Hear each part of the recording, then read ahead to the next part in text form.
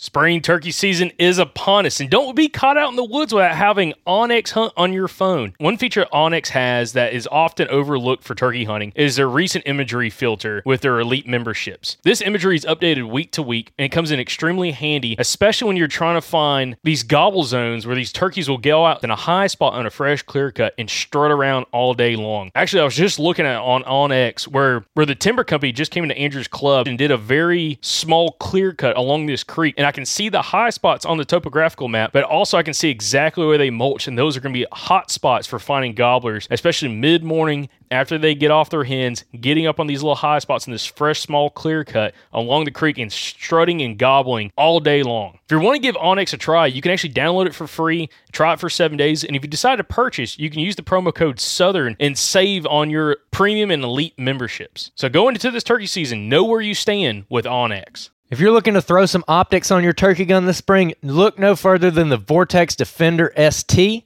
This is the red dot we're going to be running this season. We're excited about it. This thing's built like a tank, super lightweight, super long battery life, everything you need in a good turkey red dot. And if you want to get a discount on that red dot or any other Vortex optic, go to eurooptic.com and use the code SGN10 to get a discount. That's eurooptic.com, code SGN10.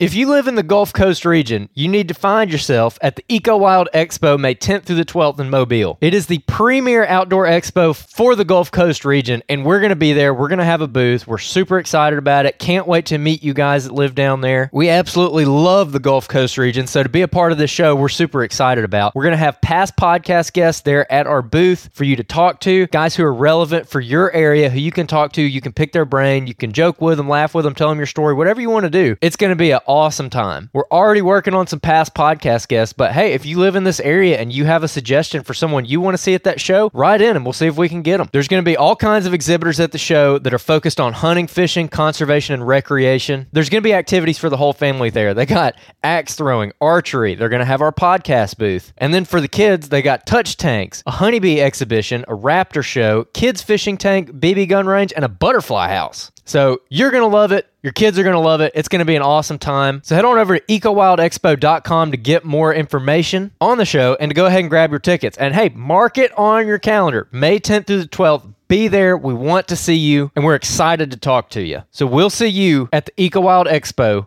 this May 10th through the 12th at the Mobile Convention Center in Mobile, Alabama. Why take one vacation with the family when you could take all of them? With Royal Caribbean, you don't just go to the beach. You visit a private island and race down the tallest water slide in North America. You don't just go for a road trip. You ATV and zip line through the jungle. You don't just go somewhere new. You rappel down waterfalls and discover ancient temples. Because this isn't just any vacation. This is all the vacations. Come seek the Royal Caribbean. Ships Registry, Bahamas.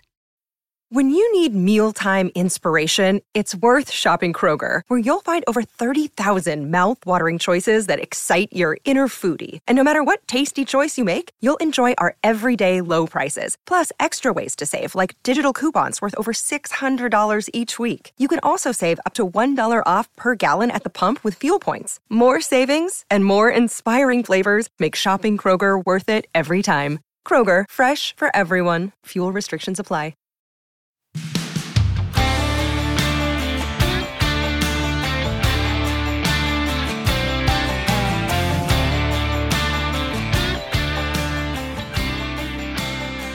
Welcome back, everybody, to another episode of the Southern Outdoorsman Podcast. Today, we got a return guest. He was on just a couple weeks ago on episode 530. We got a lot of good feedback from it, and we hinted at his late season tactics, and we're here today to talk about those late season tactics. So today we got Mr. Jacob Lishen back on. Jacob, what's up, man?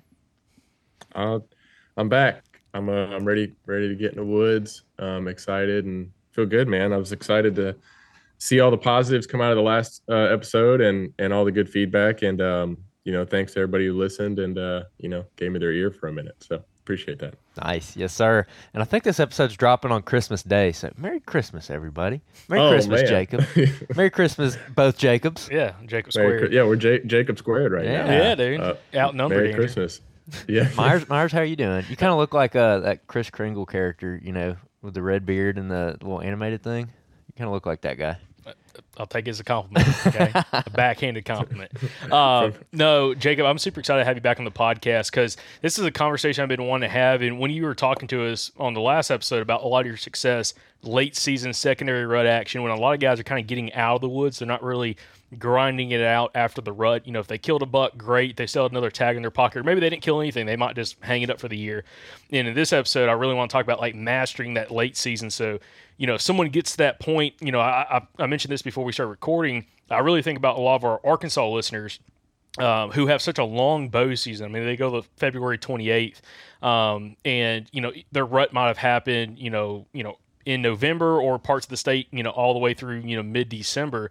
And then afterwards, they're trying to figure out like what to do now. And I really want to kind of highlight how people like that, but also people in other states as well, listeners and audience members in other states, can master and understand late season when targeting specific bucks. And actually, if you do it right, which we're going to learn in this episode, maybe not how easy it could be, but just like how patternable some of these bucks can get, especially when you're targeting a specific deer, and be able to go in there and, again, as I think Andre DeQuista talks about, surgically remove him from the deer herd. So we're going to talk a lot about that in this episode. But Jake, to kind of kick us off, you know, last time we had you on, we talked a lot about like backtrack and sign and everything, and how, you know, that really works for you, especially, you know, pre-rut, going up into the rut, and then during the rut itself, it's kind of, you know, mayhem. You know, the deer aren't necessarily doing exactly with the signs showing all the time. But when it comes to late season, how long ago did you start figuring out a pattern and a strategy to start having success, kind of what most guys would say late season, you know, post rut? And was it something that clicked for you pretty quickly, or did it take multiple years before you started figuring out a strategy and a system that worked best for you? It took multiple years. I don't want to sit here and claim to be like the you know, the end all be all of late season hunters. I'm learning just like everybody else is. So I have really started hammering on late season the last 3 to 4 years, and finding more and more deer in that window, you know, largely because that's when I'm home to hunt. You know, I'm home because from work, I'm in and around the family. I'm here. I'm not traveling as much. So, you know, I don't typically get in the home state the time to hunt, you know, in the peak windows. Like a lot of our windows, October 28th through November 3rd, November 12th through the 16th, like those are awesome windows in North Carolina to be in the woods. Like I would tell everybody, if you had to pick 2 windows, that's when I would be in the woods. But I don't get that chance because of work, traveling so much. So, you know, late season has kind of almost been like force of, you know, you kind of have to get better at it if you want a chance to be successful at all. So, you know, and I think that started, what really helped me was starting to deploy trail cameras on a lot of the public that I was frequenting, where I was finding deer, and then really starting to look at the landscape like a puzzle from an entire calendar year perspective, not just from like not just from like what I'm seeing in the moment, which is still applicable, but even more so, I think late season draws a lot on your annual data and on what you're seeing season over season over season. So for me, success in late season is dependent upon my knowledge of that property year after year after year after year, which is why I feel like the longer you build a relationship with the property, the more likely you are to be able to capitalize on late season movement versus like, I would almost tell somebody, and we can kind of start from the top here, but it's like, I would almost tell somebody that if let's say you're just walking into the woods right now, and you have no relationship with the property, you're better off to just spend your time scouting. Like you should be scouting like 70 to 80% of your time, in my opinion. And then throw in sits that are as targeted as you can make them. But really trying to lean on what data you know historically. If you don't know a property and don't know if you don't know a property, it might not be the best late season property to dive into. You know, and I do think that there's a strategy that you can put in place to be more successful if you're just coming at it cold and the first time you're picking up your bow or your gun is to walk on a property on December 15th or February 15th or whatever, depending on your season. I think that you can do that. It's just going to take a lot of walking.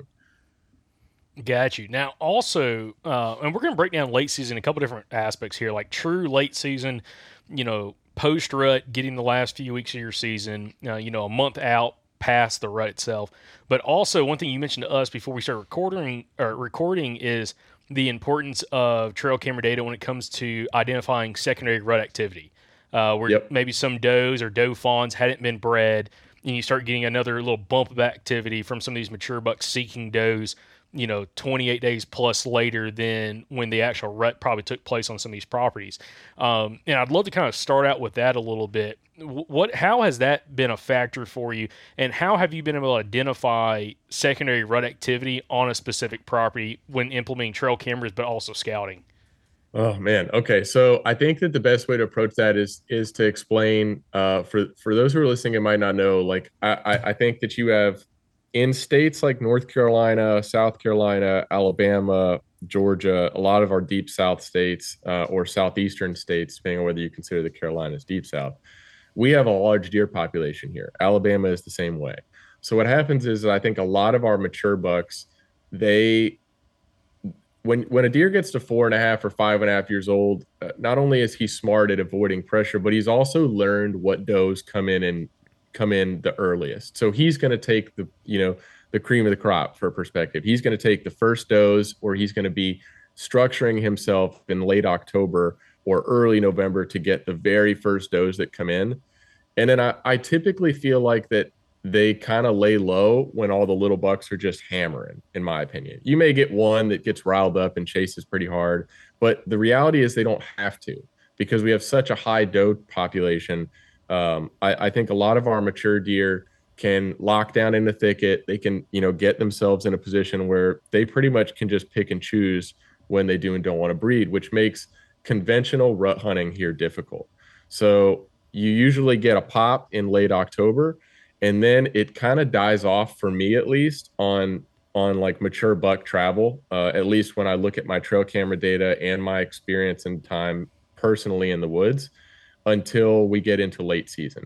And you have 3 windows, in my opinion, in late season that you can kind of plan around. And I'll talk about this from the standpoint of a conventional rut window, because our rut time frame here in North Carolina is pretty standard, October, November, December. But if you're in Alabama, just kind of fast forward that to your applicable month. So for here, our rut starts to wind down, at least where I hunt, right after Thanksgiving, between Thanksgiving and December 1st. That's usually when you start to see things fall off. And from that 1st to the 15th window, it kind of gets a little sluggish. You may see some little bucks pushing does here or there, but typically your does start to group back up. They kind of get more conventional on their like food to bedding paths again. You start to see I think less consistent buck movement, less scrape activity specifically. So if you're a guy who's in the woods and you're looking for, hey, I need to be hunting sign, it's going to be a lot more difficult, in my opinion, to find really aggressively worked scrapes or hunt bucks on scrapes in that window, because they're not really interested in that, in my experience, in the late season, especially in high doe density areas. Now, as we kind of start to trickle towards that middle of the month, which puts us about 30 days from when all of those does were in estrus in mid-November, we start to see deer coming back into estrus, specifically either does that weren't bred due to the population density, or young does that were born that year. So your yearlings, your fawns, your 1.5-year-olds, or any deer that didn't get bred, that window for me is December 15th to the 21st. So actually right in the heat of when we're recording this. So that is like prime time for you to catch, in my opinion, a late season buck that's out chasing. I think if there's a time to hunt with a rifle in December, it's then, in my opinion. So, and even then, you're not hunting specifically sign again. You're hunting historical data, and you're hunting specific buck travel patterns that relate to doe bedding areas. So those does, especially when a new doe comes in, she may go off and work a nearby hub scrape. So understanding like what your historical sign is in a general area. So like, let's say, that year over year, there's one main scrape, not like all these satellite scrapes that tend to pop up in an area. There's a big scrape that you monitor or that you've been on. That doe may hit that. You may see bucks checking that, but for the most part, it's going to be a lot more difficult to find them on sign. So I don't know if that answers your question. I think it's just kind of like guiding us through that kind of late rut or that post rut to second rut phase, which I think is probably what people need to take the most note of in this time of the year. Just because if you're a rut hunter, if your goal is to shoot one while they're out chasing, that's what I think you need to be planning for, is looking for those high doe density areas where bucks are going to be checking for deer coming back in. Now, if you're like me, that December 21st to January 1st window is my favorite because we start talking about bucks that bachelor back up. So that's like, in my opinion, that's prime time to kill one, because I tend to see that they revert back to a lot of their early season patterns then. In super late season, they'll bachelor back up. And as long as that early season pattern coincides with really good, significant security cover, they'll just go back to it. If it's in proximity to, just the things that they need, food, water, etc. Interesting. I've actually seen that here in Alabama.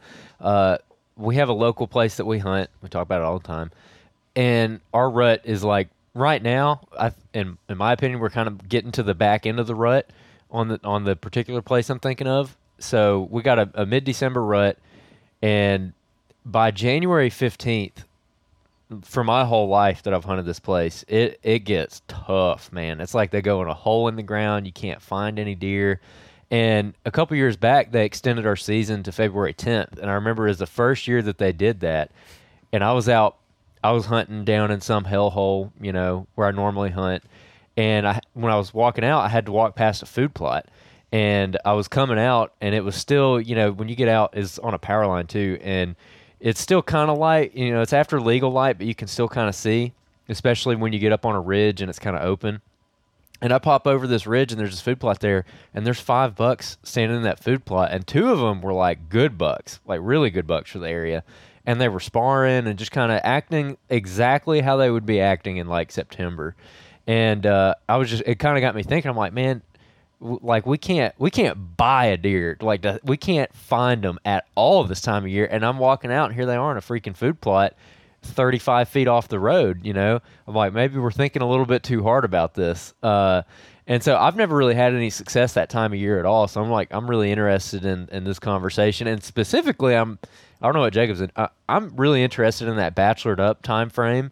One, because that's your favorite, but also because, it gives me something I can relate to, because I am pretty confident in early season during that same time. So, what kind of led you to figure this out? I mean, what was the process like where you started putting this all together? So we'll start. I think that the best way to talk about that is to talk about late season strategy as a whole. So the way I approach late season now is I'm really big on running cameras for annual patterns and only checking them once or twice a season. Partially because I'm gone a lot, but also just because I think it's more valuable that you collect large sections of data and then look at that data and determine what deer are doing year over year over year. So to go back to August and in July and August, I'm setting cameras then, even in places where I'm not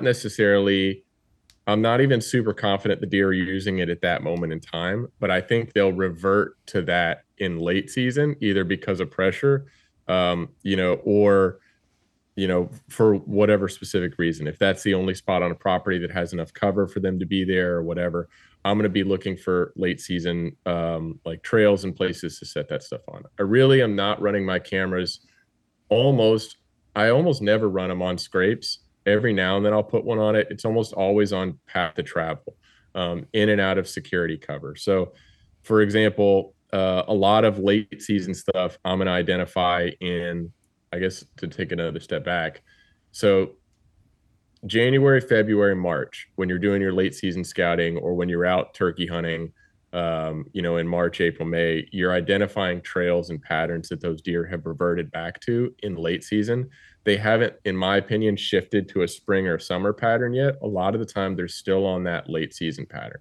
So if you think about where you're finding a ton of your sign when you're turkey hunting, or if you think about when you're finding a ton of your sign late season, it a lot of times corresponds, in my experience, with your early season sign.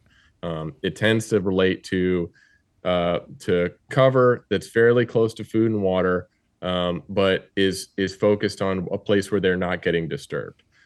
Now, in your early season, that cover can be all over the place because they've had 6-8 months with nobody in the woods. So you may find them, for example, up by a road somewhere where they normally aren't, and then they're going to revert back, to a different spot. But the principle applies going into late season, right? So like, yes, you may have a spot that just doesn't get pressured enough and they completely go right back to that early season pattern, but it's more about that early season principle. So, right, they're going to bachelor back up. They're going to start working in afternoons. Like they'll be leaving cover and, coming in and out of the woods in daylight a little bit more, in my experience. They're in a group of deer, so they're a little bit more confident because they're, more eyes means more safety. They've identified what the safest place for them to be by that time of the year is, usually because they've been pushed into kind of a hole or a little fishbowl. So they're very diligent about their path of travel from A to B. And if you can get in and get some trail camera data or get eyes on deer at that time of the year, I think it's really important, because you can, for all intents and purposes, they can only go so many places, right? Because they've been pressured all year long, especially in the Southeast. We have 2 and 3 month long rifle seasons. Our deer are getting shot at all the time. So, their scope of safe landscape is getting progressively smaller. So by using trail cameras on a full season basis, you can watch like whether they revert back to an area and they start using a specific core area in late season like they did early season, or they can revert to an area that's more security cover based, where they're moving into a spot just because it's their safety net. Mm-hmm. Now, I know I'm kind of going to jump ahead a little bit with this, but like I'm going to cut to the chase because I'm really, really, really curious about it.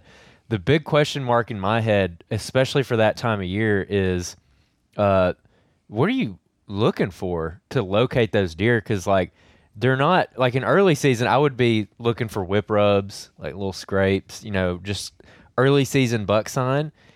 In late season, like you were talking about, they're not really aggressively hitting the scrapes. Like I guess they'll come and hit a licking branch possibly, but they're not like, pawing the ground and just opening the scrape wide open.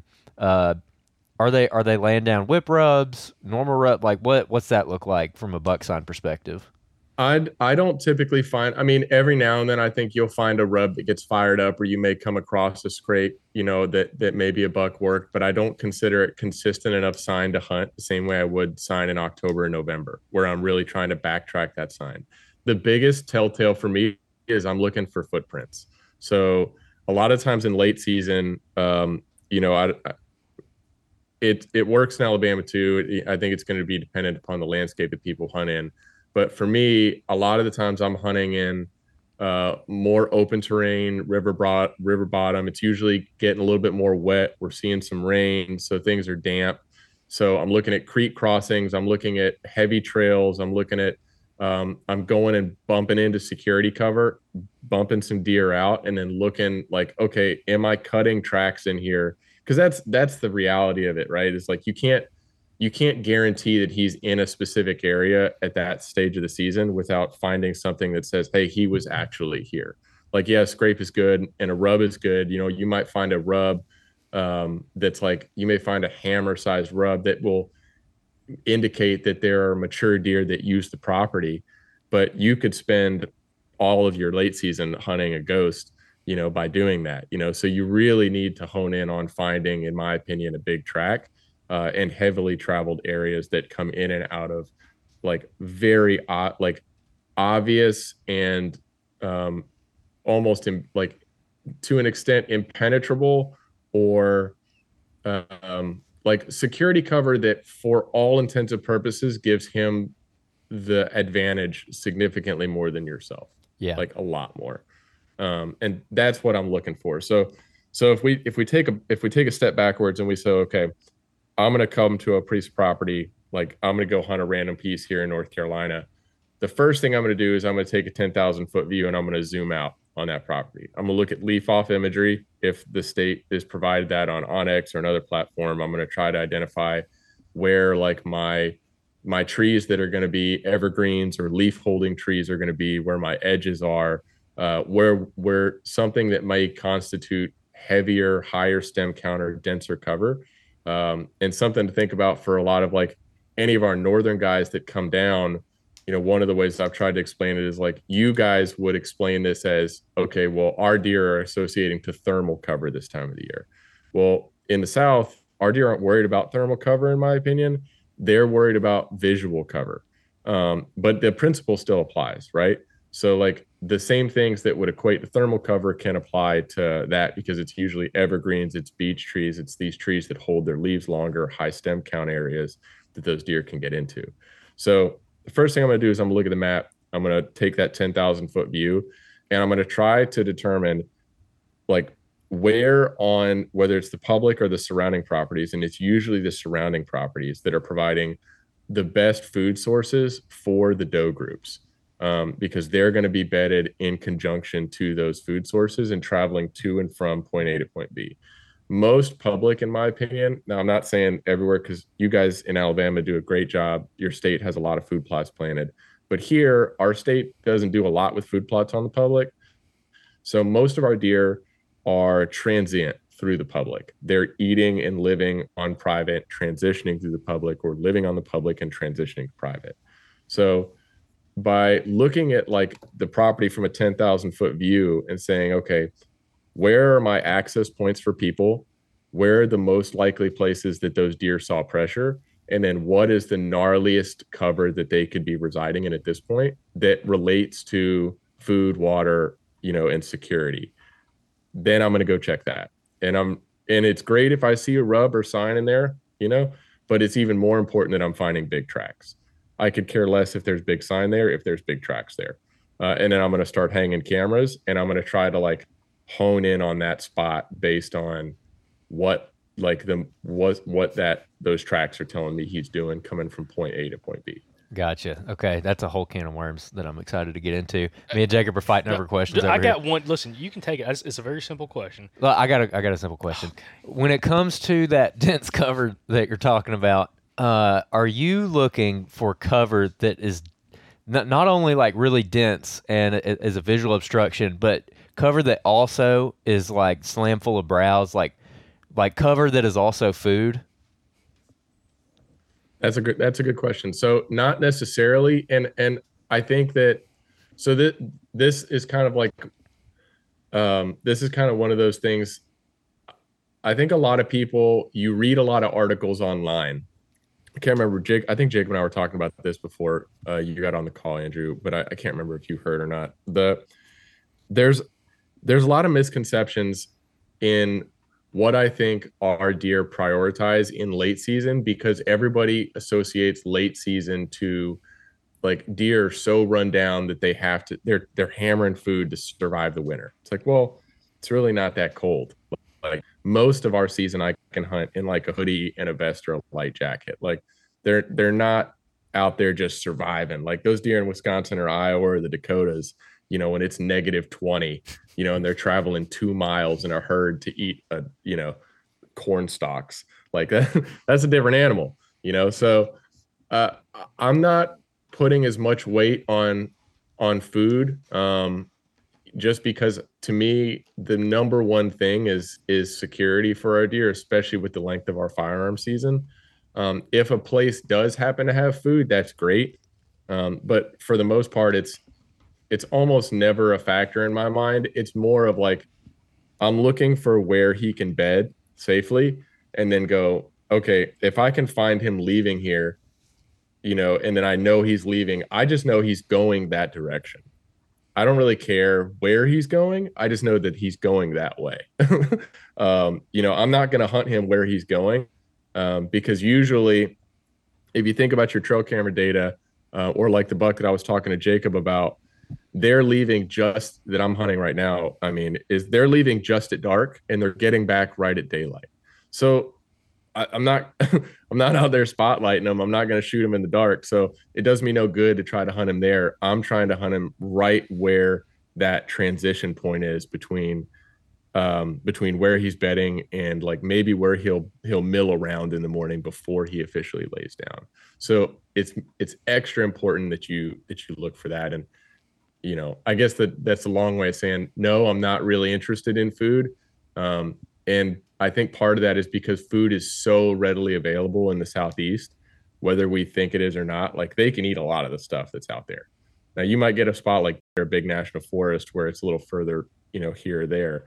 But I think our deer can eat a ton, especially where that butts up to like neighborhoods or housing developments or, somebody's daisies and, or whatever, like, or if you've got big cattle pastures and ag fields, like you do around a lot of Southern Alabama's public, like that stuff down there, those deer are just they'll just move their way to that.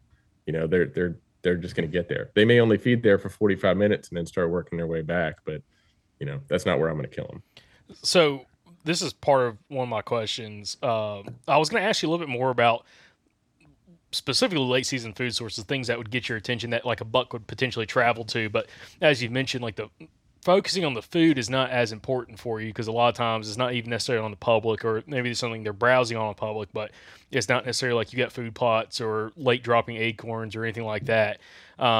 But there's a bunch of different aspects for guys in the Southeast to pay attention to that, are late season food sources. There's so many different browse species. And we talked about this on the podcast, just like you've talked about, Jacob, that, a lot of the deer or a lot of what we deal with in the South is very different from the guys in the Midwest and the upper Midwest where, when it gets to December 1st, there's not an ounce of green or anything other than woody browse and grain left for deer to feed on, really.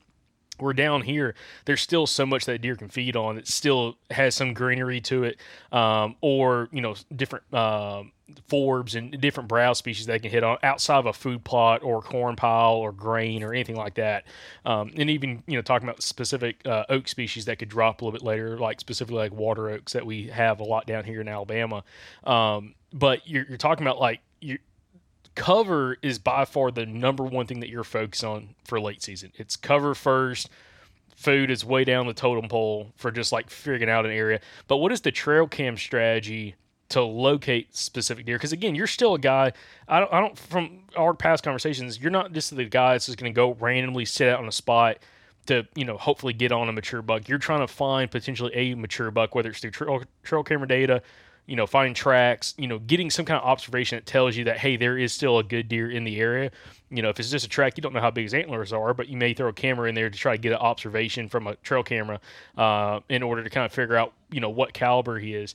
But like the deer you're hunting right now, is an upper echelon deer, like what we had talked about previously before we started recording the podcast for your area. And, you're hunting him right now more during that secondary rut time period. It's still not really that bachelor group, time period yet. But in situations like this, when cover is so important, you're talking about one thing you mentioned that really kind of caught my attention is cover that gives that deer so much of an advantage is a disadvantage for the hunter. Like it makes it very hard for you to hunt. And just some general thought process or general thought on that. What are different examples that you've experienced across maybe the Southeast that would be examples of, a type of cover to give people an idea of what you're talking about? Because one thing that comes to me is like a 5, 6, 7-year-old pine thicket that like is impenetrable to walk into. It might be 10 acres in size, it might be 100 acres, but there's browse and everything inside there, and he can kind of mill around in there before he ever jumps out to go hit a destination food source, and you might not even get an opportunity. But that's the first thing that comes to mind based off, a lot of our experiences. But what were some examples maybe you would have? So for me, my favorite stuff to hunt is anything that's wet, because it's just, it's, if you think about, I almost think about it like I try to, and this saying has probably been like, beat to death, but you got to think about it like if you were being hunted, right? So if you were being hunted for 3 months straight, if you think about like just either the land that you own or the house that you own, and you knew that every day you woke up, somebody was coming in there to look for you. Like as the season got on, it's almost like when you're a kid and you play hide and seek as a kid and you play it all the time, there's always that spot, right? There's that spot that you can go to and you'll probably win, or you'll be close to winning. You're always there. It's like, maybe it's like behind the HVAC unit or something. I don't know, some weird place in your house. So that's the same principle that those bucks are doing, in my opinion. Is they're getting pressured all season long, and they're going to hone in on that spot. That's like the spot within the spot within the spot. And then they're only going to leave in a way that gives them the highest level of security. So for me, the best way to find that is to look for things that give them, one, the wind advantage. So usually I find them in those in places where it's very difficult to approach them from the right wind. They're usually bedded in spots that are like uncommon winds for our area. Like Jacob, that buck that I was telling you about, he's bedded in a spot where like our predominant wind direction is northwest, west, north, this time of the year here. He has all of that that he can smell coming into where he's bedded. And then if we are to get an east wind, he's got a creek bedded up on his east side, so you can't come in from his east side. And then the way he's looking when you come into his bed is like 1,000 yards of wide open creek bottom. Like it's super wide open. So he can see, like he has everything there. Like there is almost no way that you can get to him, barring a couple of the things I'm going to try. So I'm looking for places that people are less likely to go, places that are uncomfortable, anywhere where I'm sinking my boots in mud, I'm having to put waders on, I'm having to use a canoe to cross a creek. I am, in pine thicket country. I'm looking for, like, one of the things that I really like is when you find, like, let's say you have like a 500-acre cut, and then there's an SMZ that runs up through that cut, and the SMZ would dead end, like dead in the middle of that cut at the very tip of that SMZ. You may get bucks that'll skirt around it because they still want to leave like that security cover. It's just they're going to leave in the safest way possible, where it gives them the most opportunity to stay safe, to get away. And the hard part for us as hunters at that point is finding out, okay, well, they're like a seasoned vet at this point. Like all of the ease of hunting them is worked out, right? So like you're playing the game with the best of the best. It's the bucks that are left that survived because they were smart enough to survive. So that so I don't know if that answers your question, Andrew, but or Jacob, but I think it's security cover that is hard to access, and gives them the advantage. I don't know any other way to say it other than kind of what it is. If you're standing there in a piece of property, I think you guys have talked about it before. You ever just get like that bucky feeling? You're like, oh man, this spot feels right. Like in the late season, if you just pretty much count out like everything that's wide open timber for the most part, and you just walk until you find that spot, and in your mind, you're like, oh man, there's tracks here. This feels like where I would be if I was a buck at this time of the year. It's probably worth like slowing down and like looking at the ground and scouting and trying to determine, okay, is there something that's relatable to fresh tracks or fresh sign, or is there a reason for him to be here? And then trying to pick out, 1, 2, or 3 spots surrounding that area that are prime travel corridor camera locations that just identify whether he's there and he's alive. Because he's there for a reason. He's going to be a little bit harder to push out than he would be in October, in my opinion. So you have a little wiggle room in bumping him or moving him around, as long as you're not changing that bed in the morning. So if you change when he's coming back to bed, he's forced to bed somewhere that he doesn't know about. So that throws everything off. So that's, in my opinion, that's the big factor of when you have to be extra careful. So one thing I'm curious about is how the bucks are exiting the cover. How exactly are you keying in on his exact trail? Because coming from a pine country perspective, when you go find, your local pine thicket that looks really good, it's got honeysuckle and everything up underneath it. It's really thick. The deer are clearly in there. Well, you go walking the edge, and I know this because I did this like 7 days ago. You go walking the edge, and it's like trail. I mean, you just they're just kind of coming out of it all over the place. So how is it that you're determining the trail? And also, keep in mind they're walking through like pine straw and stuff. So I'm not really able to pick up like a big track in there. So how would you approach that? If it were me, I think my gut would be I would be trying to think about what I think constitutes where primarily doe traffic is going to be versus buck traffic. And what I mean by that is I would be thinking about what depth of cover would relate to for that deer in a pine thicket. So if I was going to walk that edge, like let's say you've got an edge that you're walking, and it's hard to do this without like a visual example, but your buck is, in my opinion, usually going to be in the spot that's going to give him the safest like opportunity there, right? So like at times I think that like those does and younger bucks can almost be like a shield for that deer. He's gonna be looking for like a place where he can be away from them, but where he can monitor how they are. So if I'm faced with like 12, like if I'm faced with an edge line and there's 12 like 12 trails coming out of it, I think to an extent there's a little bit of like trial and error that come with that, but also looking at it from the perspective of, is this spot more like, do I feel like this spot is more likely to be used primarily by does or by bucks? I don't think that buck is as interested in being close to food. So, let's just say for the sake of the example, that thicket, the further you get down the line, the further you get away from food. Like at the front of the thicket where all those trails are exiting, you're close to green fields, or you're within a couple hundred yards of food plots, or there's a big SMZ or oaks or whatever.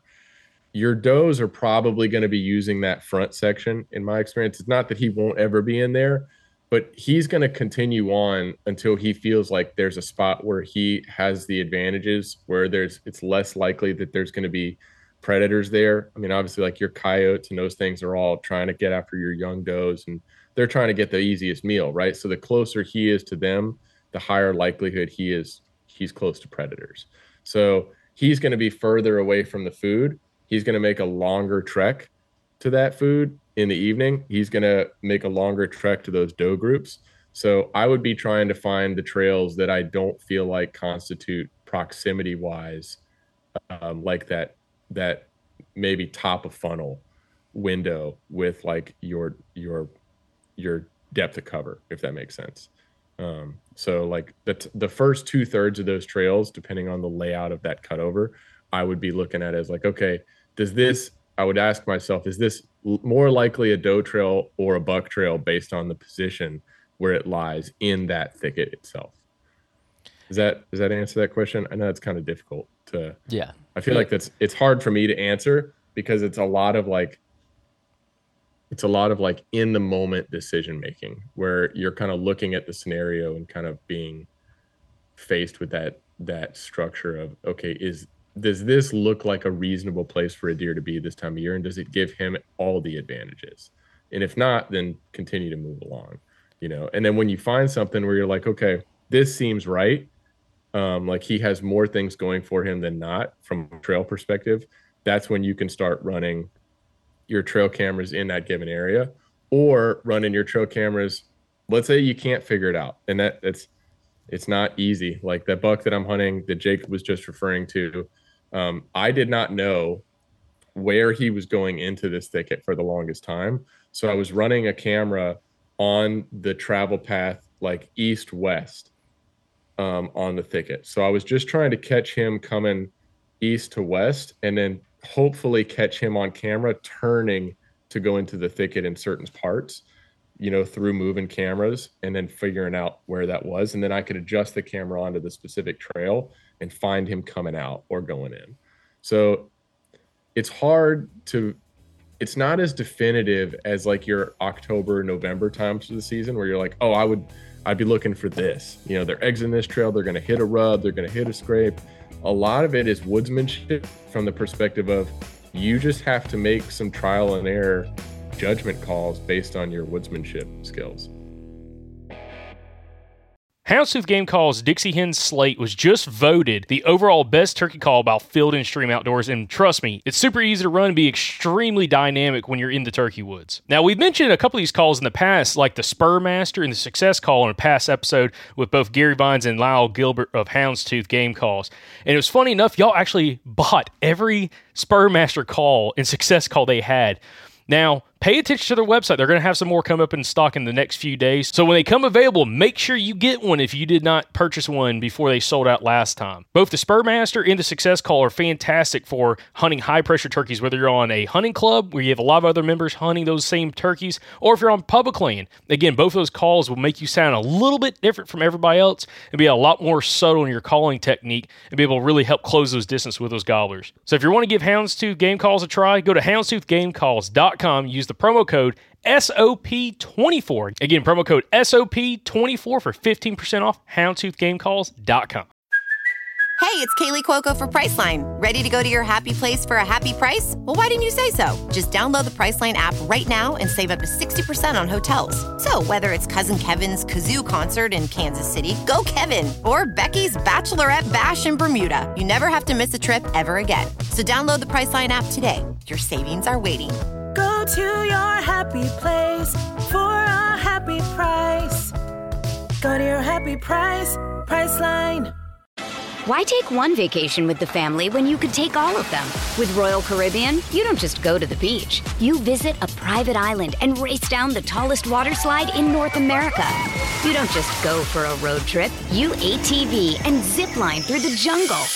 You don't just go somewhere new. You rappel down waterfalls and discover ancient temples. Because this isn't just any vacation. This is all the vacations. Come seek the Royal Caribbean. Ships Registry, Bahamas. Mother's Day is around the corner. Find the perfect gift for the mom in your life with a stunning piece of jewelry from Blue Nile. From timeless pearls to dazzling gemstones, Blue Nile has something she'll adore. Need it fast? Most items can ship overnight. Plus, enjoy guaranteed free shipping and returns. Don't miss our special Mother's Day deals. Save big on the season's most beautiful trends. For a limited time, get up to 50% off by going to BlueNile.com.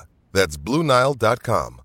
True Lock Chokes has been made in Georgia since 1981 and offering a wide range of chokes, over 2,000 different chokes for all kinds of shooting activities. You might be wondering why you'd want to purchase a True Lock choke, and it's to improve your shotgun performance, absolutely guaranteed. And as a great example, we have Andrew Maxwell here.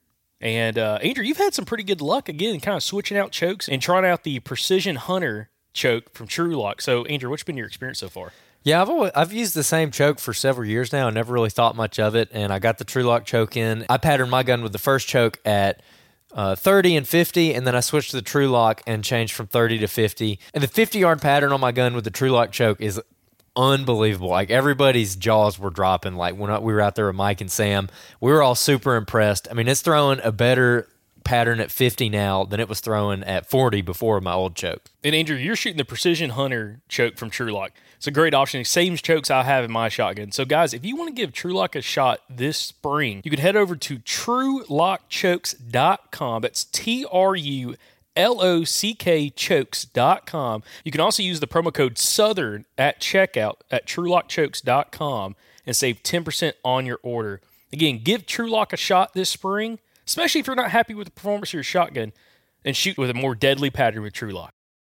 And see, that goes right into, Jacob, what I wanted to discuss on, which was, you know, based off that question Andrew's asking, like in the situation with all these trails, like when and how do trail cameras start being implemented in order to try to find a pattern with a specific deer?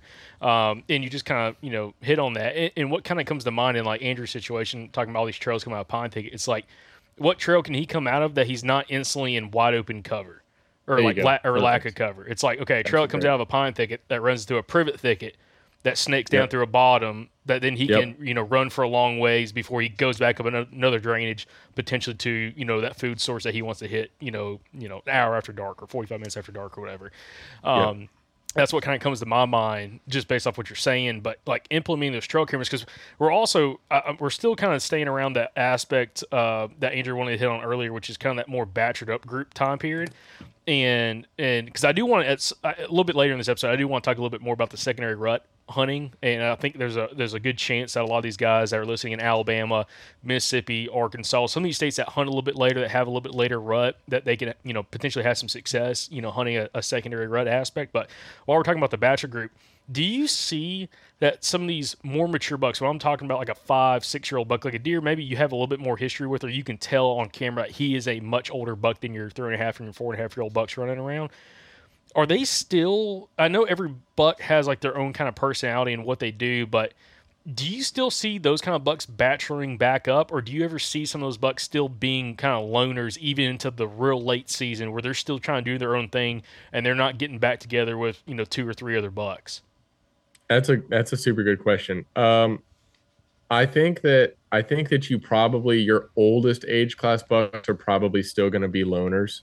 Like that, for example, that buck that I was telling you about that I chased in Alabama 2 years ago, it was 2 or 3 weeks after the rut when I got on him. And that deer was by himself all the time. Like, I think there was one day when I kicked him, or I kicked him. He was in the vicinity of another doe one day, but for the most part, he was living by himself. Like, he's trying to be by himself.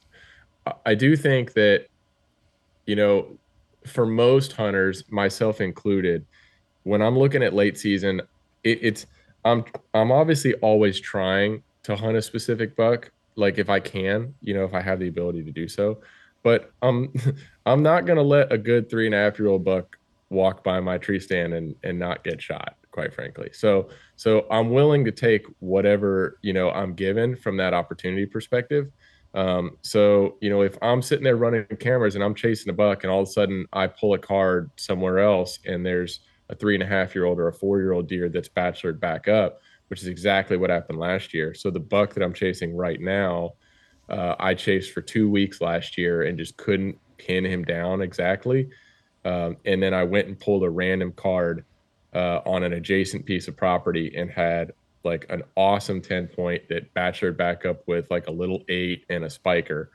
And he was just doing the same thing every day from like right after Christmas. It was like the 27th or something, from then through January 1st. That was when he was doing his thing. And they were going to feed in this one big open area, and they were coming back and going and bedding in one big open area. And they were taking 1 or 2 trails, depending on where the wind was going to lie, for them to do that. So I started hunting him, and I got a crack at him late season. It didn't work out in my favor. I got busted by the spike trying to draw, but that's the name of the game, right? So, but the point of that story is just to say, it's like, hey, it's not, I don't think that you should be so, it's great when you can hammer down on one, but like, don't be so set off to where you can't go hunt a different buck that is bacheloring back up. You can continue to hammer on that big one and you may get lucky. But don't look a gift horse in the mouth, as they say. Anyways, I think that as they bachelor back up, like those 3.5 to 4-year-old deer are going to be easier to get on because you're getting them in daylight and doing stuff. Those big deer, you just really have to like hammer home like those old deer, because they don't get that way, for lack of being redundant. They don't get that way by being stupid. And you need to be like almost on top of them. Like you need to be as close to them as you can physically get, with as many advantages as you can give him, like giving him an off wind, hunting the exit travel, running cameras around him. Like your focus should be for the most part dedicated to him. And then if you can pivot, you will. So let me ask you a little bit more on the trail cam strategy. So when I think of late season, I think of highly pressured deer. They've been hunted for months on end. Okay. Yep. And you're running trail cameras around them. Is this a time when if you have cell signal, you'll use cell cameras, or if you have to use an SD, like a normal trail camera, non-cellular camera, what is your thought process if you're having to go check a camera where you think there's a buck at very close, because you're trying to put these cameras very close to catching them entering and exiting a spot? What is the strategy about trying to get in and out clean if you're not using cell cameras? That's a great question. So I think it depends on how I can check those cameras with regards to like my path of travel in and out of where I'm hunting. So there's 2 different ways you can approach this. So first off, there are certain properties I have.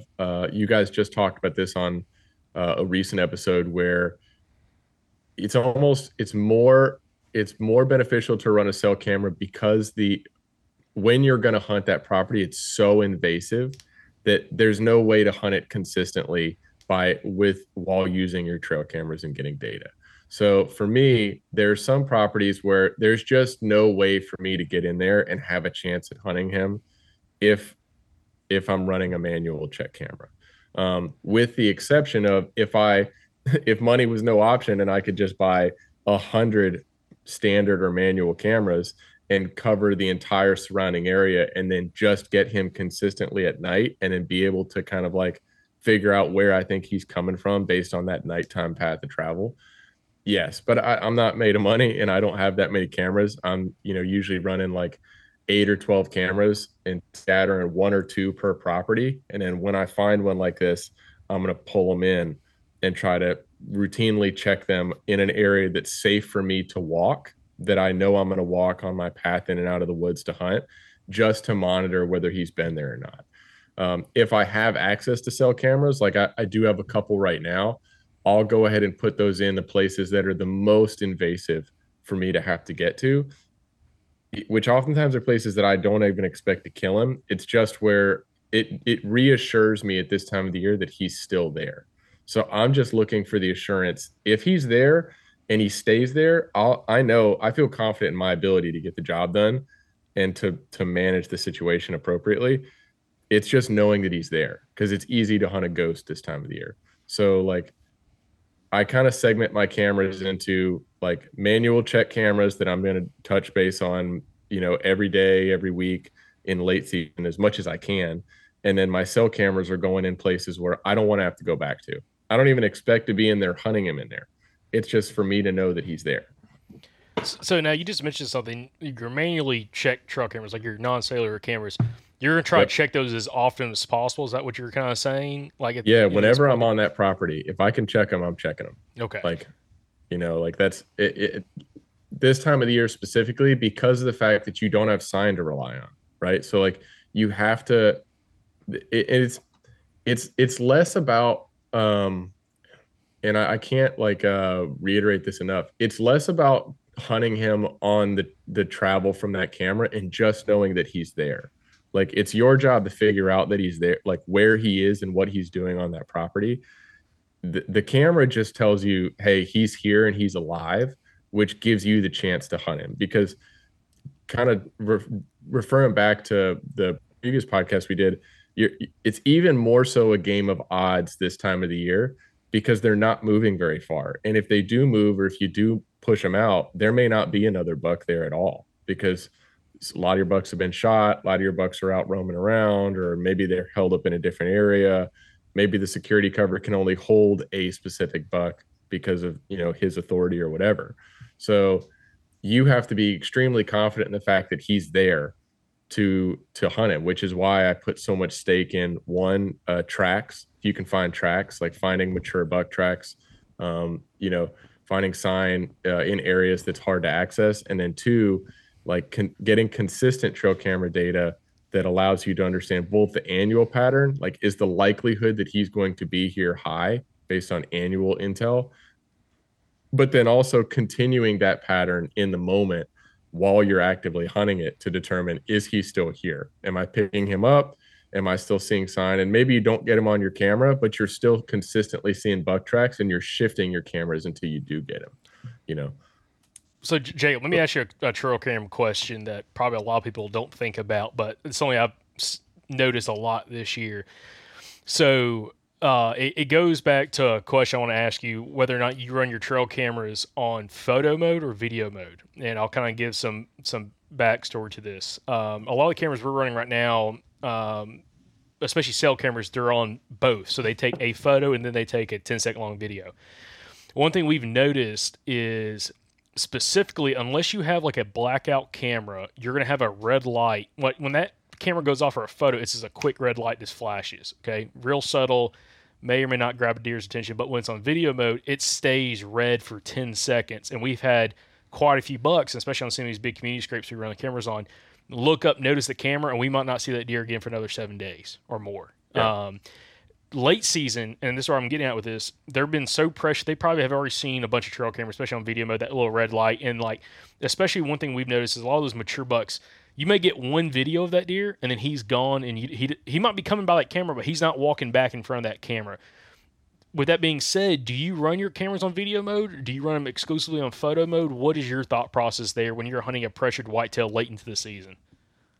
I will give I'll give credit where credit is due. I never used to use video mode on my cameras because I run cheap cameras. I like the Wild Game Innovations cameras over the Tasco ones personally. So I run as many of those as I can.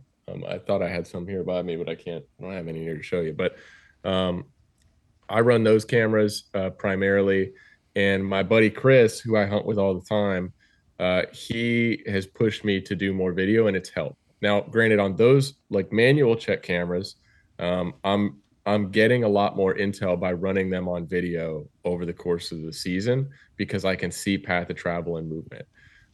With my cell cameras, when I deploy those, I'm really looking for just noticing that he's alive. So I really could care less whether or not it's on video or not. I just need something that justifies him being alive. The other thing that I really harp on doing is I hang my cameras high in the tree, like at least a stick high, like regardless of whether it's on private or public, unless there's something where it canopies out and I can't physically get that camera angle.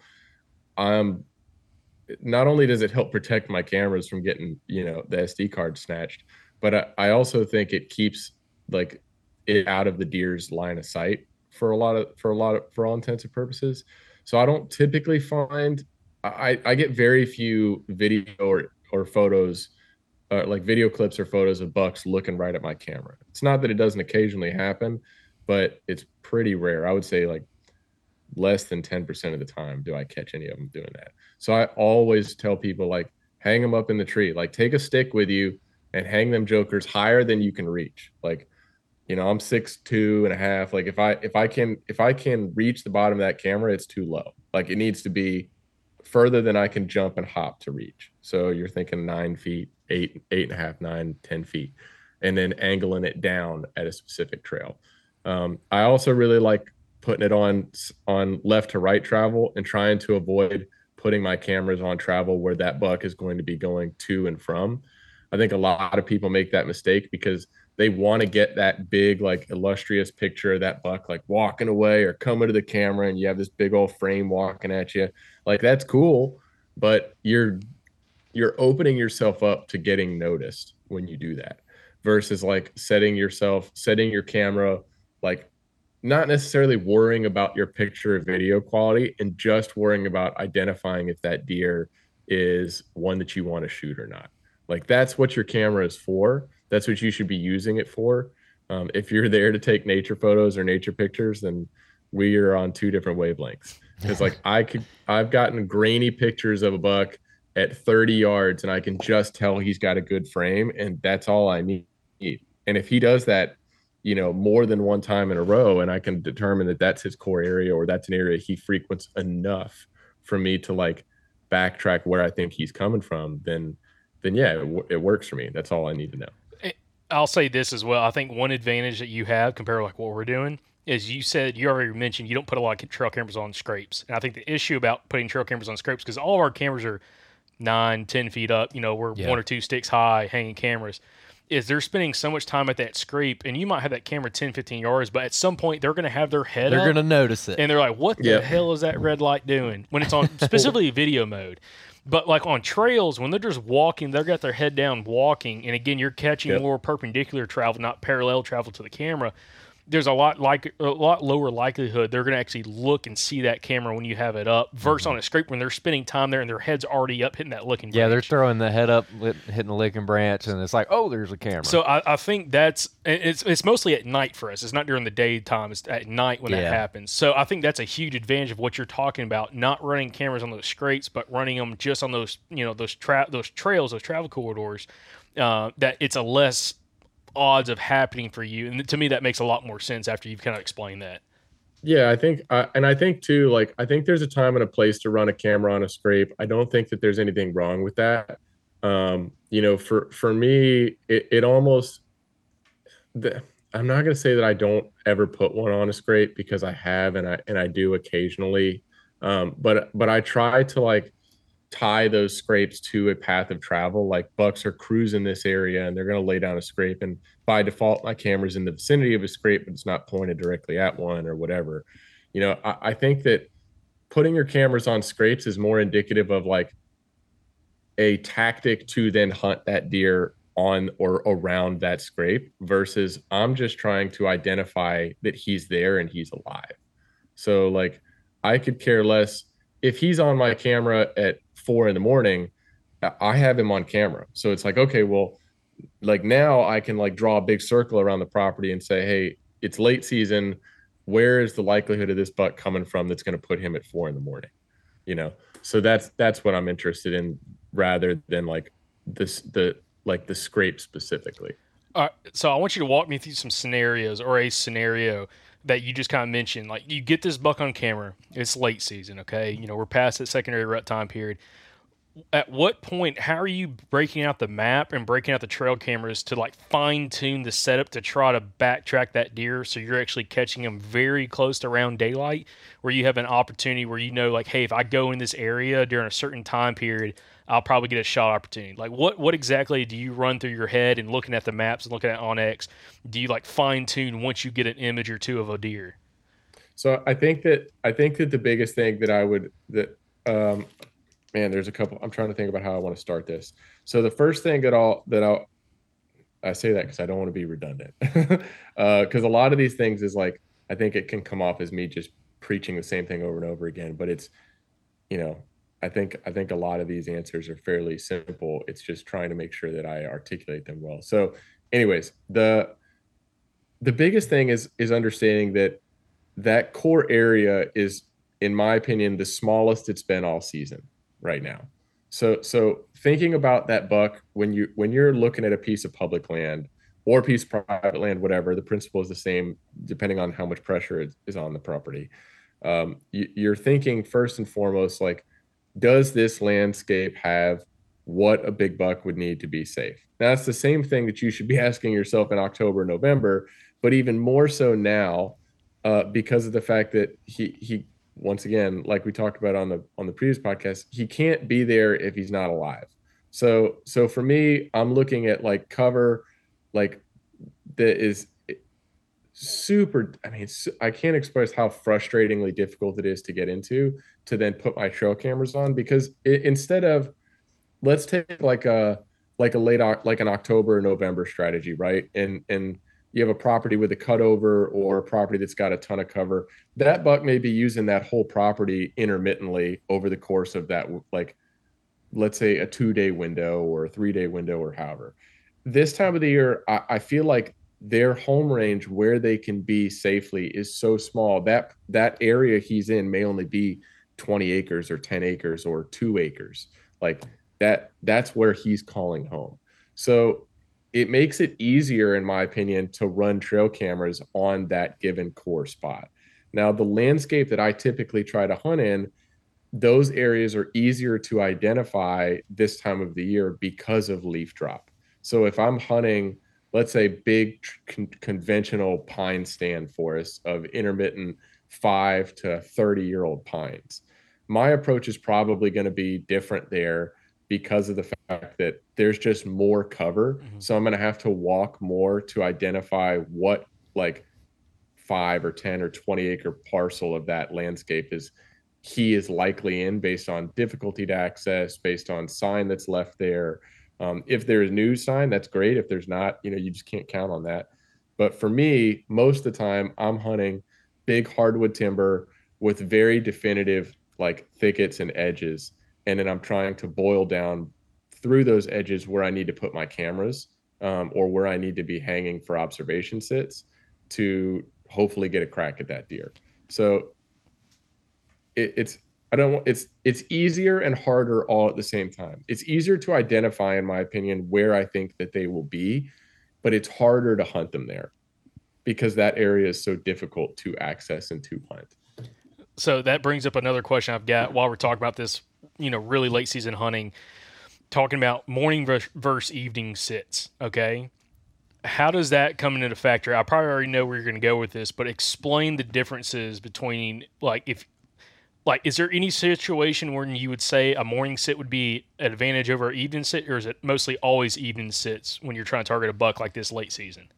I think it's all about your access personally. So for me, I, I I'm the same. I'm gonna answer this question the same way I would early season, because I know a bunch of guys that would they're like, I would never hunt the morning in the early season. It's like, well, I have the best luck hunting the morning in the early season. That's when I love to hunt mornings is in early season in the South specifically. I don't know about Wisconsin or Iowa or Illinois, but in the South, I love the mornings. So it's really like access based and intel based, right? So like if I think that I can beat that deer back to bed in the morning and get in there with him, I'm for sure going to try to get in there in the morning. But it's on a scenario type situation.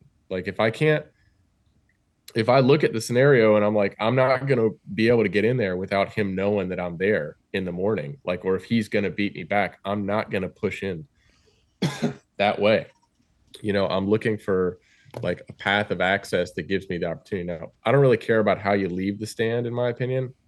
And that's pretty controversial. I feel like a lot of guys are super sensitive about when they leave the stand. But my philosophy is when I go in for a hunt, especially if I'm going in where I think I'm going to kill him, or I'm going in for a sit, I'm always going in. Oh man, I'm going to try to, you guys know me, I'm a rambler. So I'm trying to take a step back to make this understandable. So I think the best way to describe this is understanding how I go in for a specific sit. So a lot of people talk about observation sits. I may go in for an observation sit, but I'm going in with the intent of putting myself in a position that will harvest that deer. Maybe it's not right on top of him, but it's in a spot where I think the odds are good and I can observe or scout something on the way in. Usually those are my afternoon sits. And I don't mind being a little bit more invasive in the afternoons, because that buck is set up in a bed that allows him to win against me at that time of the day. So I don't mind bumping him out of his bed in the evening because he's prepared for that. So I'm not saying he's okay with getting bumped, but it's a whole lot different than you bumping him coming back to bed in the morning. Because if you think about it, that whole season, he's kind of whittled down this one spot that's his safe spot. That if something comes in or bumps him out of there, whether it's a person or a coyote, he can get away safely. If you interrupt that process of him getting back in the morning, you stand a pretty good chance at moving him to an area either you can't hunt or you don't have any information on, and having to completely restart, or having to wait a couple days until he comes back. In the evening, I don't mind bumping him. Now, I don't mind hunting in the morning. I just have to know that what I'm going to do is going to work, because there's more risk involved. So I don't ever want to tell anybody not to go in and hunt a buck in the morning in the late season, but I do want to emphasize that there's a lot more risk, and in my opinion, just because if you interrupt that path of travel back to bed and you separate him from his safe spot, you have no idea where he's going. Maybe maybe you do. I certainly don't. Because I'm putting all my chips into that one spot. So I'm hunting both mornings and evenings, but I'm being very selective about my mornings. And I'm hunting invasively in the evenings and extremely targeted in the mornings. If that makes sense. Now, is there a situation you can run by us on, maybe it wasn't necessarily a successful hunt, but it was a morning sit when the axis was right, maybe the trail camera data was right, where you thought you could beat him back to the general area that he's kind of bedding in and spending his time in? Walk us through what all took place in order for you to make that decision, compared to again the invasive pushing on an afternoon sit. All right. So we will talk about, I'm trying to think about what a good example would be. So I think the best example would be that buck from Alabama that we've talked about. So that deer, was bedding. That deer was he was traveling the steep slope of a riverbank to and from bed to a small green field. So what he was doing was, and the way I found him was there was one open scrape. It was the only fresh scrape that actually smelled like buck piss, like that we had found on this whole giant property. Like that one scrape, I actually kicked him off of bedded. He was bedded 20 yards from it. And this is in late season Alabama. I kicked him off that like bedded. Oh, I kicked him out of a bed near that scrape and watched his exit route as he ran off. Based on the habitat type for that property specifically, there wasn't really anywhere else that I knew that buck, in my opinion, would go. Like he had only 2, maybe 3 spots that he could live on and stay in the vicinity of that property safely. There was just no other way that he could stay there. So I kind of just had to say, okay, well, why was he bedded here when, the whole week we had been finding sign of him in another area that I thought he was bedding in, right? So I started to think about, well, if he's here, is there a reason he's here? And I felt like that the reason was we had pushed him to his secondary bed. So he's got a safe zone bed, his primary bed, and he's got a secondary bed. We had been blowing up that area where his primary bed was, not knowing that he was there, just like finding some sign here and there and being like, oh, there's got to be a buck here. So he had reverted back to this other bed. So the benefit to that is like what that property did was it laid out on a north-south. So he was coming from the south and he was going towards the north in the morning with a north wind in his face. My access was from the east. So I was able to actually crawl through a privet thicket, like hands and knees, crawl through this privet to get to that path of travel from north to south. Now, granted, he was like, at the time while I'm crawling, he's 120 yards away from me on the fringe of this green field that was private where I assumed he was feeding, and he was. And I knew based on the security cover that was available, there was only one way that he could go back to bed. And he wasn't going to go back to bed in the spot that I had just bumped him out of the afternoon prior, because he just got bumped out of that. So the likelihood is he's going to revert back to the original bed that he hadn't been using. And then my east to west access that kind of came in where I didn't have to cross either him on the south or him on the north. I could intercept him without touching his trail, gave me the advantage to get in there in the morning. Now, I saw that buck. I had him at 23 yards, but I didn't have pin light, so I wasn't able to make a shot. But it's an example of the fact that, had there been 5 more minutes of daylight, that setup would have worked perfectly. Like I would have had no issues at all with harvesting that deer. And unfortunately, my trip just ended. So, but the reality is like thinking through that buck's path of travel by putting all of those pieces of the puzzle together and not just going, oh, he was here, I'm going to go sit here. It's like, no, he's there. That is one small piece of the puzzle to how you need to hunt him. Like I said earlier, if I go in for a spot, I'm going in for a morning sit or an evening sit, and I go in and I have no encounter with him, he's not there, he's not where I think he should be, I'm just going to get down out of the tree, kind of like you talk about, Andrew, at right at dark at shooting light, and get the heck out of there as fast as I can. Because 1, I don't want to bump him after dark. And then 2, I'm just trying to get out of the woods as fast as I can, because I don't want to cause any more disturbance in that general area. And if he's not there, if I don't get a glimpse of him, then I'm assuming he's not there, and it's clear for me to get the heck out of there. Mm-hmm. Yeah. So Jacob, if you like getting out of the woods quick, never hunt with Jacob Myers ever. Oh, I've heard, dude. Yeah. It's gnarly. It's bad. That episode that you guys talked about, that was hilarious. So I just threw myself off, dadgummit. How much of that also is intuitive though, or how much of that kind of hinges on experience? Because one thing that I think about is like, really, at the end of the day, what you're trying to do is is you're trying to figure out where he's coming from, you're trying to figure out where he's going, and then you're trying to figure out the most likely path that he's going to take. Like, if you boil it down, that's all it is. Like, okay, he's in this bedding area. I think he'll probably come down this drainage, and then he'd probably go up through that saddle, and then he'd probably do this. And like, I was thinking about that as you were talking, and I'm like, you know, a lot of that for me at least, like if I find a scrape with a bunch of tracks, you know, I feel like I can stand there and I can look at my map and I can scout around and I can like very confidently figure out where the deer are coming from. As far as like a bedding thicket goes, the food's a little bit harder, but the bedding, I'm really confident I can do that. But I think that's just like, you know, doing it for so long and like bumping deer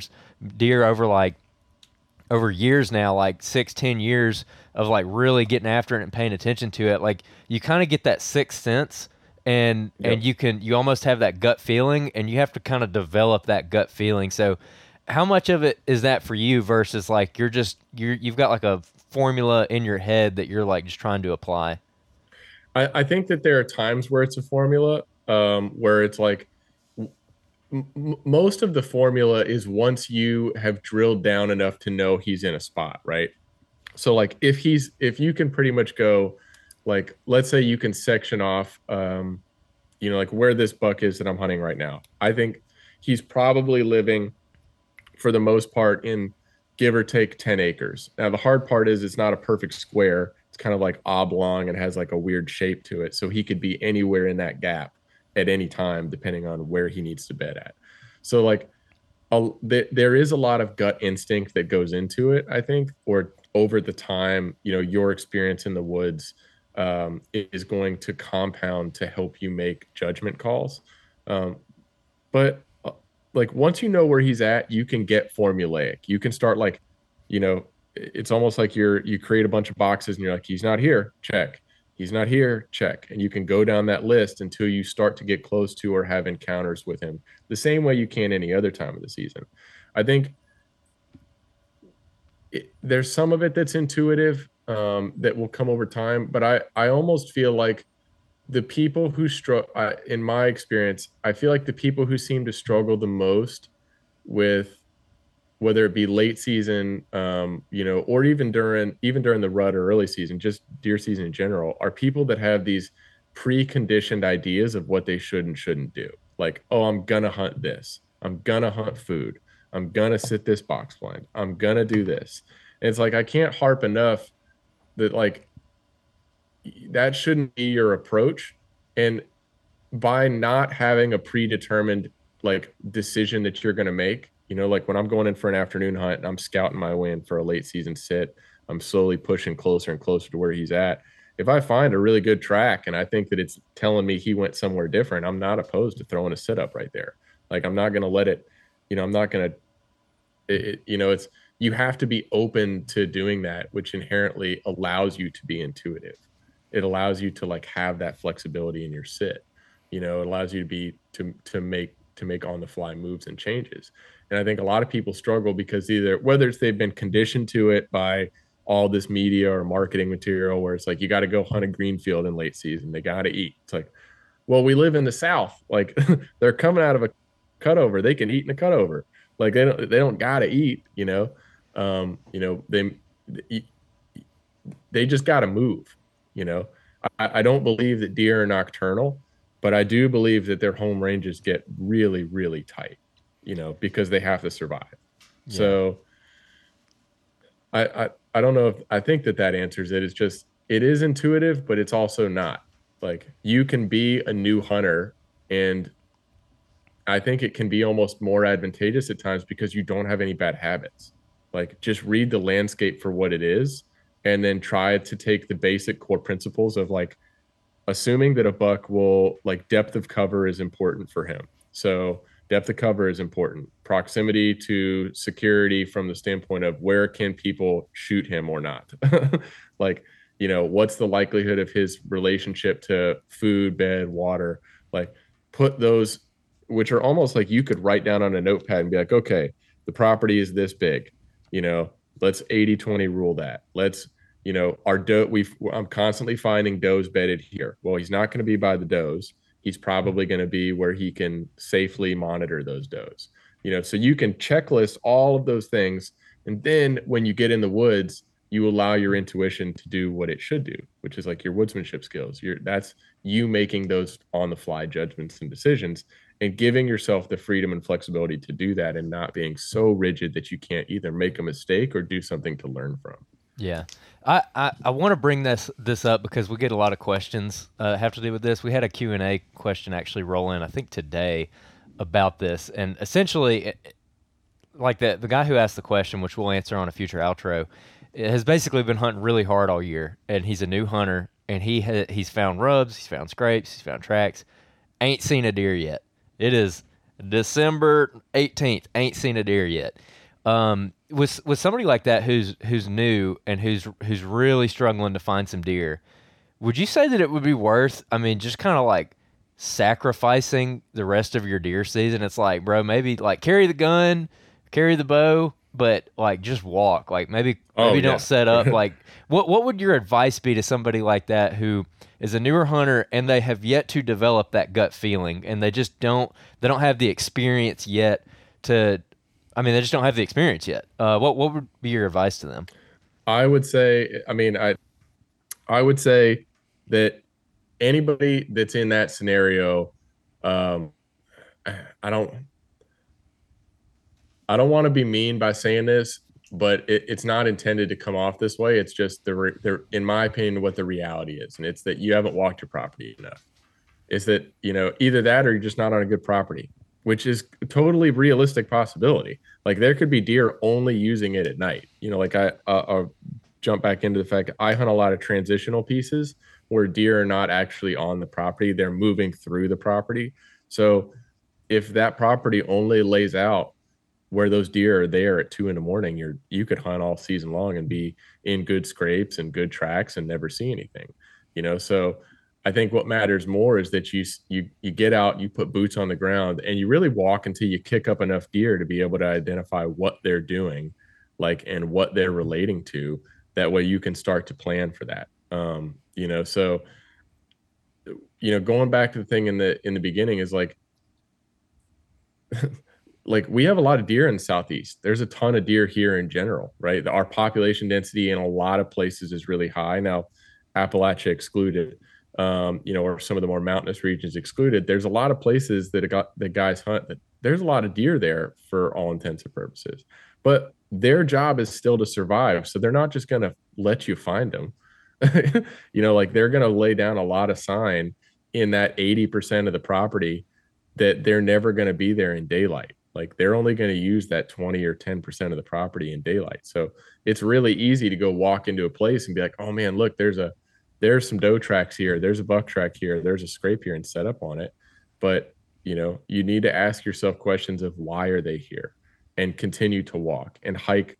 If you haven't seen a deer all season, I don't know what part of Alabama that you're in or what part of the Southeast, but if you're seeing tracks but you're not seeing deer and you've hunted really hard all season, you haven't seen anything, then you need to just start walking. Walk until you're literally the bottoms of your boots fall off. That's I literally go through a pair of a boots a year pretty much, and that I've been hunting the same area for going on 7 years, so it's the only way that you can learn it. There is no easy recipe. I think a lot of people, not to cut you off there, but it's I think a lot of people listen to these podcasts, right? And they think oh man, this guy or any of these other guys or you all that they just know enough to where they can just be on deer. And it's well, we can put ourselves in a position to be on deer, but it's not without the first half of that equation, which is like sweat and effort. Right? So there is no formula that avoids hard work, especially on public land. It's, you may be able to walk in and shoot a doe, but you're not going to find a mature buck without actually hustling. Absolutely. Yeah, we interviewed a guy last night who's been a long time coming on the podcast. People will be pretty excited to hear that one. It's a good episode. And we were talking to him about kind of that same subject, and he brought up, now he's been hunting this place for a long time, 30 years, something like that. And he kept mentioning how much he walks. He's like, man, I hardly even hunt anymore. I'm just walking all the time.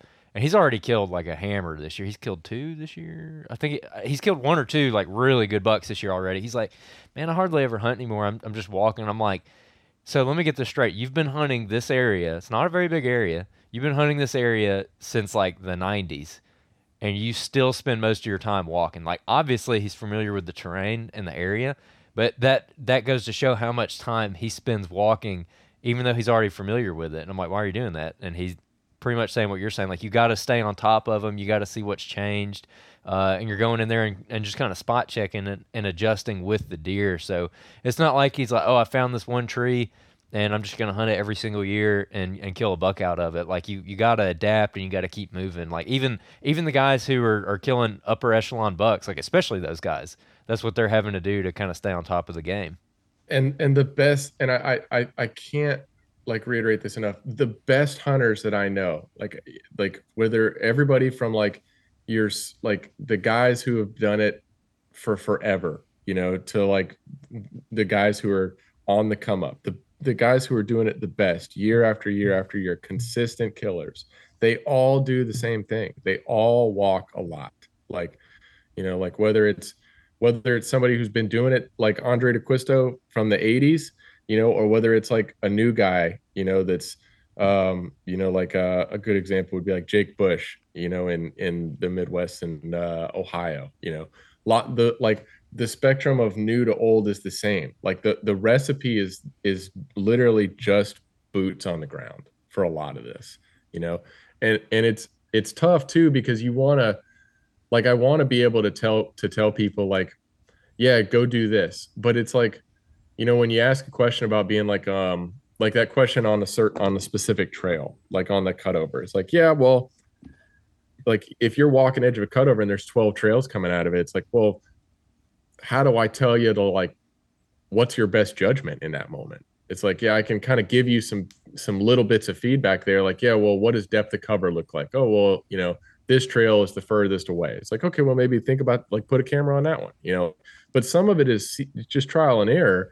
And even some of the best hunters that I know, if they don't see anything by 9:30 or 10, they're getting out of the stand, they're scouting until noon.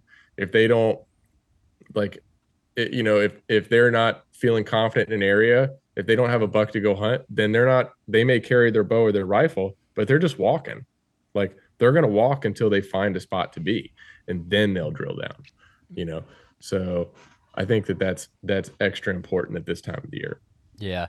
And I think that's such a good point to bring up right now. 'Cause I think the late season is kind of like the culmination of the rest of your year. And like, really, when you boil it down, it's just woodsmanship. Like, you have to really be on your P's and Q's with your woodsmanship. You got to be able to read tracks and read sign and pick up on the more subtle stuff. You got to understand what the deer like and what they're doing that time of year, and you really have to scout more than you hunt. Like, that's what I'm getting from this conversation so far, and like, I feel like it can kind of be boiled down to that, is like, you got to scout more than you hunt, and you got to know what you're looking for, man. Like, you got to have those woodsmanship skills developed, hopefully from earlier in the year, which you develop from scouting a lot and walking the property and bumping deer. You brought up bumping deer several times in this podcast already, and going out and just learning. So, I mean, would you say that's accurate? Oh, dude, for sure. Like, there's nothing, like, people get so bent out of shape about bumped deer, and it's almost like there's nothing wrong. Like, it's like when we talked, like on the last discussion, Andrew, like, you brought up a point about like, feeling like you have a wasted hunt, right? Like, or, being out there walking around and you're like, oh man, I'm wasting a day. It's like, no day is wasted if it's a property that you have an intention of hunting again, or if you just want to whittle it away, like cut it off as an option to continuous hunting, no time on it is wasted, right? Because you're taking note of what you're seeing. Like, so yeah, just like boots on the ground, like looking through everything. Like, a couple of the notes that like I had down to like, just to reiterate, is like making sure that you understand your property, like first and foremost, like know your property, know where your core bedding areas are, know where your does are, where your buck is, et cetera, et cetera. Know where and put a lot of don't put as much emphasis on food as maybe the media will tell you. Put more emphasis on security, and visual and wind advantages for that buck. And then try to think about where he would be based on that structure of importance. And then kind of whittle it down from there and expect that he's probably going to live that last part of the season in a tiny core area. Like it could be the size of a football field or smaller. That's where he's going to be. He may be out doing all sorts of stuff at night, but where you're going to harvest him is going to be in this small spot. It's not going to be this myriad of locations. It's a trail or two trails, that he has a tendency to frequent. Absolutely. Jacob, I've got a question for you that I've been wanting to ask, because we still didn't even talk about the whole secondary rut aspect. But what's the importance for you late season on weather front changes and weather patterns and all that kind of stuff, or wind switches and all that? I think wind switches is great. I actually really like. So this year specifically, this year and last year, I really like when we come off of like a warm front that shifts to a north wind, or a north wind that shifts to a warm front, like the tail end, or like you can hunt pre-front, like big pressure pushes. I think that those will always be good, where your big temp drops or a big rainstorm comes through and you have a big temp drop. Inherently, you're going to be good there. But really, I think bed switches are really good this time of the year. That's what I like, where like if let's say for 3 or 4 days, you've got a south wind or a west wind that's blowing warm air in, and all of a sudden you have a hard north wind that comes in and shifts midday or early afternoon, or those deer are going to change. They've consistently been doing one thing for 3 days. You can kind of try to forecast how they're going to change their approach to that, and then set up on it in a way that gives you the benefit of the doubt. So I love wind switches if you can get them to play to your accord. It's kind of like situational. So yeah, I would take advantage of them if they're there. I wouldn't ignore those or ignore fronts. I think the bigger thing is just like your weather patterns in general are just gonna push your deer around. It's like if it's, I don't know, we don't deal with much snow here in North Carolina. So it's really just like rain and torrential downpour, or it's dry and cold, or dry and hot. So for me, in another area of the country where you might get a snowstorm that comes in, that may be different, may affect those deer differently. Here in the South, I don't know about Alabama, but in North Carolina, if we get snow here, our deer go bananas. They are like, we'll get like half an inch of snow and it's like deer everywhere. Like they're like all over the place. So, yeah, I don't think there's not a bad day to hunt, in my opinion, this time of the year. Like you aren't going to kill one by not being in the woods. Like, I think it's a whole lot less, once again, going back to the fact that he's in that likely fishbowl of a terrain, area, because that's where he can stay safe. You're probably not in a bad way to hunt him, regardless of the fact. It's just whether or not you can be invasive. That's what your weather is going to tell you. If you have a bad wind, then maybe set up for an observation sit. If you have a good wind, maybe you push in a little further. If it's like a really cold day and you think he's going to be late coming back to bed, like here in North Carolina, I'm sure it's this way in Alabama, when our temperature really drops, a lot of our deer will actually they'll like come off of the food source in the morning and they'll bed down and wait until that sun breaks first thing, like 9 o'clock, 9:30. And then between like 9 o'clock and 11, there's a lot of really good movement when it starts to warm up a little bit. They'll work their way back to like more of like a long-term midday bed. So versus like, it's like they're halfway between their travel route and they'll just kind of hang around. They just don't want to move a lot because it's 22 degrees out. They're not used to that. They'll just bed down and they'll just hunker. So in that case, like if we get a super, super strong cold front, it's going to drop off into 18 or 20 degrees. I may try to push into a bedding area and go sit right where he's going to come to, and then sit there until 1 p.m. and just be like, oh, maybe he'll roll back in, midday. But it's a lot of trial and error, and you just kind of have to take it as it goes. based on what you're seeing and what your specific state is. I wouldn't do that in Virginia because those deer get colder weather than they do here in the Carolinas or down in Alabama. So one of my last questions I have, because I just don't want to leave this untouched for listeners that are curious.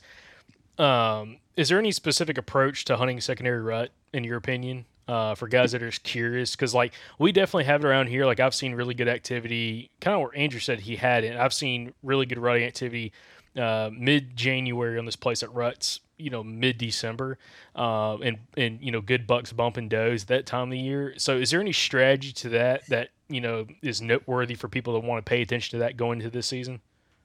I just think that areas where you have, I would be keeping, when you're hunting in October, or, if let's say you're in Alabama right now and you're hunting Maine, like the rut or, pre-rut, depending on where you are, I would be keeping tabs on where your doe fawns are. Same thing at the early season. Like, where areas where you're seeing a high proclivity of doe fawns, like, are they there? Are they not there? Did you get a high survival rate in that area? Are you in an area with a large amount of cutovers where it's going to house a large number of deer? Some properties may have a large abundance of deer, but for whatever reason, those more mature does will just push the other ones off. Like, I've got a couple pieces of public where it seems like there's only ever like 1.5 and 2-year-old deer, like on the doe side of things, or older. And then the yearlings just kind of shoved off and they have to go fend for themselves. Versus you have other places that just have an abundance of deer, and you end up with a ton of doe fawns mixed in with your more mature deer. And, in the midst of them grouping back up, when those doe fawns come into estrus, they'll get kicked off or they'll go off on their own the same way those more mature deer will when they kick those fawns off in late October, early November. So just keeping track of what you're seeing and understanding what type of does are running in your bedding areas. Like, if I have a property that's got a bunch of mature does that typically throw doe fawns, and those doe fawns hang around or they're staying grouped up. Or let's say in post rut, I'm seeing those does group back up with doe fawns. I'm going to assume that those doe fawns didn't get bred, and I'm going to keep running trail cameras on a mix of like trails and scrapes to see if like I can find out whether or not a doe fawn starts to come back in. And then jump in there in the middle of that. And a lot of that's annual data. Like, I don't want to, act like I'm just pulling a card in the middle of December and being like, oh man, there's a doe fawn that's fired up here. It's more along the lines of like, okay, I ran a camera all season long or all December last year, and this window of time, there was a doe fawn or 2 doe fawns that were getting chased really hard on camera, like full out chasing, December 17th kind of thing like that.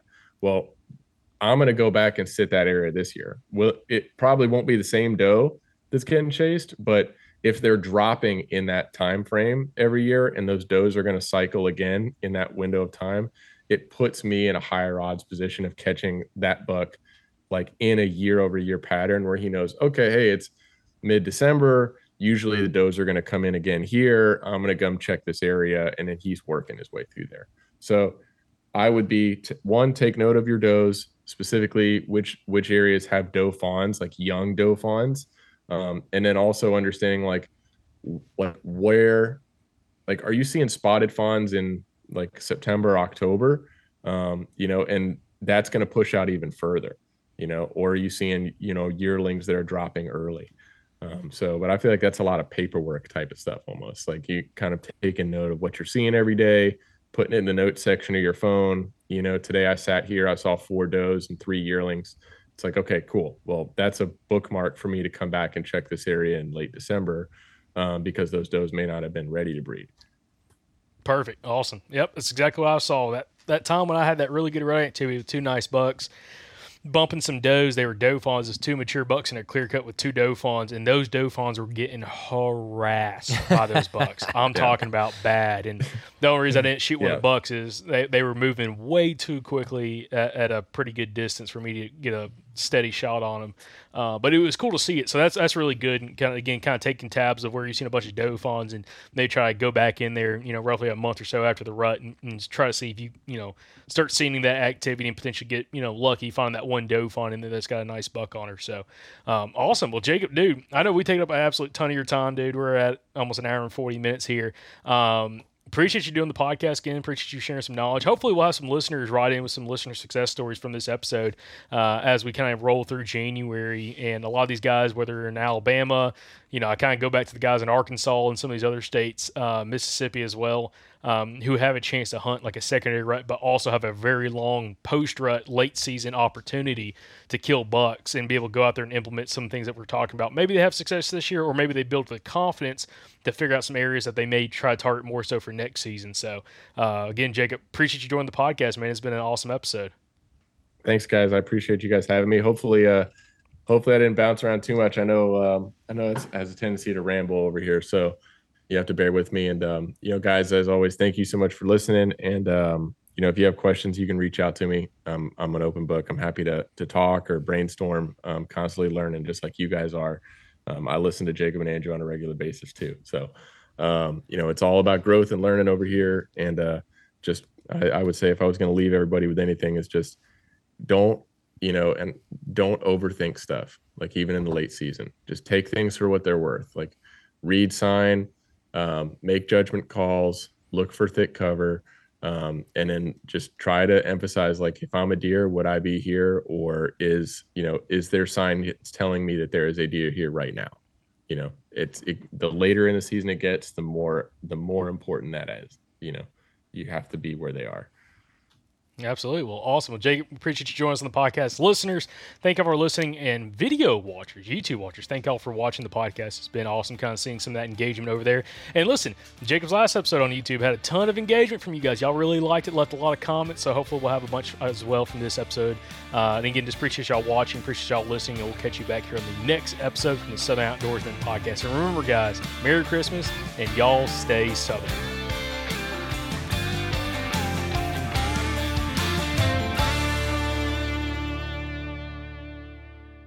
Y'all go ahead and write down the dates, June 28th through June the 30th. Go ahead and just mark those off your calendar so you can be at the Dalton Convention Center in Dalton, Georgia for the 2024 Mobile Hunters Expo. Y'all heard a ton of content from that expo last year that we posted. We talked about it a ton. Look, if you're the kind of person that listens to this podcast, this show was literally made for you. It was literally designed for you, which means you're going to love it. All the best companies in mobile hunting are going to be there. A lot of the best deer killers in the Southeast are going to be there. A lot of our past podcast guests are going to be there. It's going to be an incredible event. And hey, if you've been looking to either get into a saddle or maybe a mobile lock-on setup or just a different kind of tree stand setup, I'm telling you, it's worth the investment to go to this show because they're all going to be there and you will get to try all of them in person before you buy it. So you don't have to order something online and then wait for it and then try it when it comes in to see if you really like it. You're going to get to go put your hands on everything all in one day, test it all out, and figure out exactly what works best for you and have it taken care of before deer season starts. So like I said, go ahead and put it on your calendar, guys. It's a no-brainer. You got to be at the show. Again, it's Friday, June 28th through Sunday, June 30th in Dalton, Georgia. We absolutely cannot wait to meet you guys there and talk hunting. So we'll see you at the 2024 Mobile Hunters Expo in Dalton, Georgia.